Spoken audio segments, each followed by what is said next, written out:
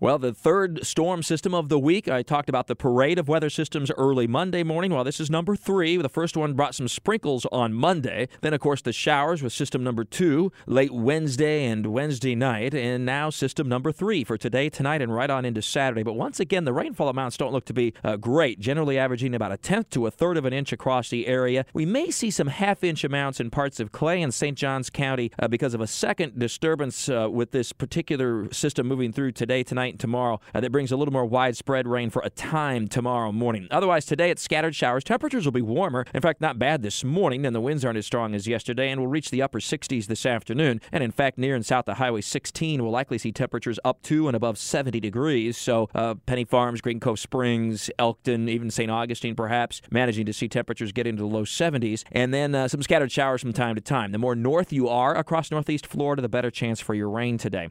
Plenty of dry hours as well. Scattered showers will continue tonight as the cool front moves across the area, and then that front stalls for a time across central Florida, very near just south of I-4 tomorrow morning. And as a disturbance rides up along that front, that's when we'll get some additional rain into especially Clay and St. Johns County tomorrow morning. Then the main upper-level disturbance will swing through the area tomorrow afternoon and likely trigger some additional scattered showers. Again, not a lot of rain and not constant rain, but something to keep in mind as we go through your day tomorrow. A mix of clouds and sun, breezy. It'll be a cool day and scattered showers to kind of sum it up. Temperatures will struggle to get up to around 60 degrees tomorrow, but Sunday continues to look like the pick day of the weekend and really very nice. Sunny skies. It'll be cool, but about where we ought to be this time of year, with high temperatures reaching the mid-60s. So Super Bowl Sunday looks just fine. You're going to parties or whatever the case may be. Sunny skies during the day, clear, cool temperatures during the evening. Likewise for Miami, where the game is actually being played, it'll be sunny. The high temperature will reach the low 70s in Miami on Sunday after, by the way, some pretty heavy rain on Saturday, but Sunday looks nice. And for kickoff, temperatures in the upper 60s, dropping to near 60 during the game under clear skies and not much wind. Sunset in Miami just a bit after 6 p.m., and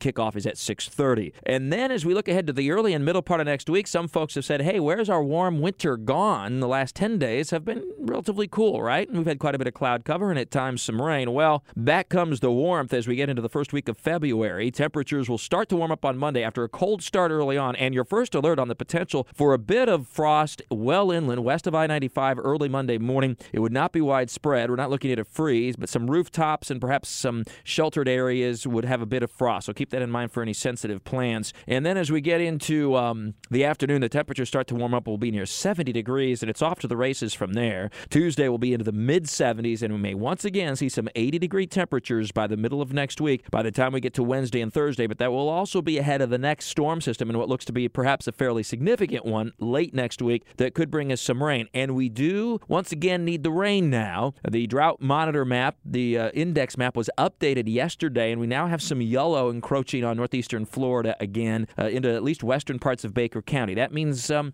little on the dry side. Not anything real serious yet, but we've had a pretty dry January overall after a relatively wet November and December. We don't want to dry out in the middle of the winter, because then as we get into spring, the days are longer, the temperature's warmer, and generally it's drier, and that's our peak of our wildfire season. So we'd like to get that rain while we can, and the drought monitor map shows us starting to dry out again, as is much of northwest Florida and southern and southwest Florida. So let's hope we get that storm system late next week that would look at this point like it could be a little more substantial than the recent ones that have just sort of been teasing us with that rainfall. And of course, pollen continues. We're not going to get a break really of much consequence. Sure, the moisture, the cloud cover, the showers right now are helping out temporarily, but the pine pollen continues to be significant, though is peaking now in January of all things, or early February, very early. That's good news for pine pollen sufferers, but what's coming now is oak pollen, and we're already seeing evidence of that, especially to the south of Jacksonville, and that will just continue northward unabated now, as I see no freeze anytime soon. So the oak pollen sufferers, which have a tendency to take in more of our population, are going to be suffering a great deal over the next few weeks until we get past the peak of the oak pollen finally. And of course, other plants are producing pollen as well that are blooming, but at the biggies right now will be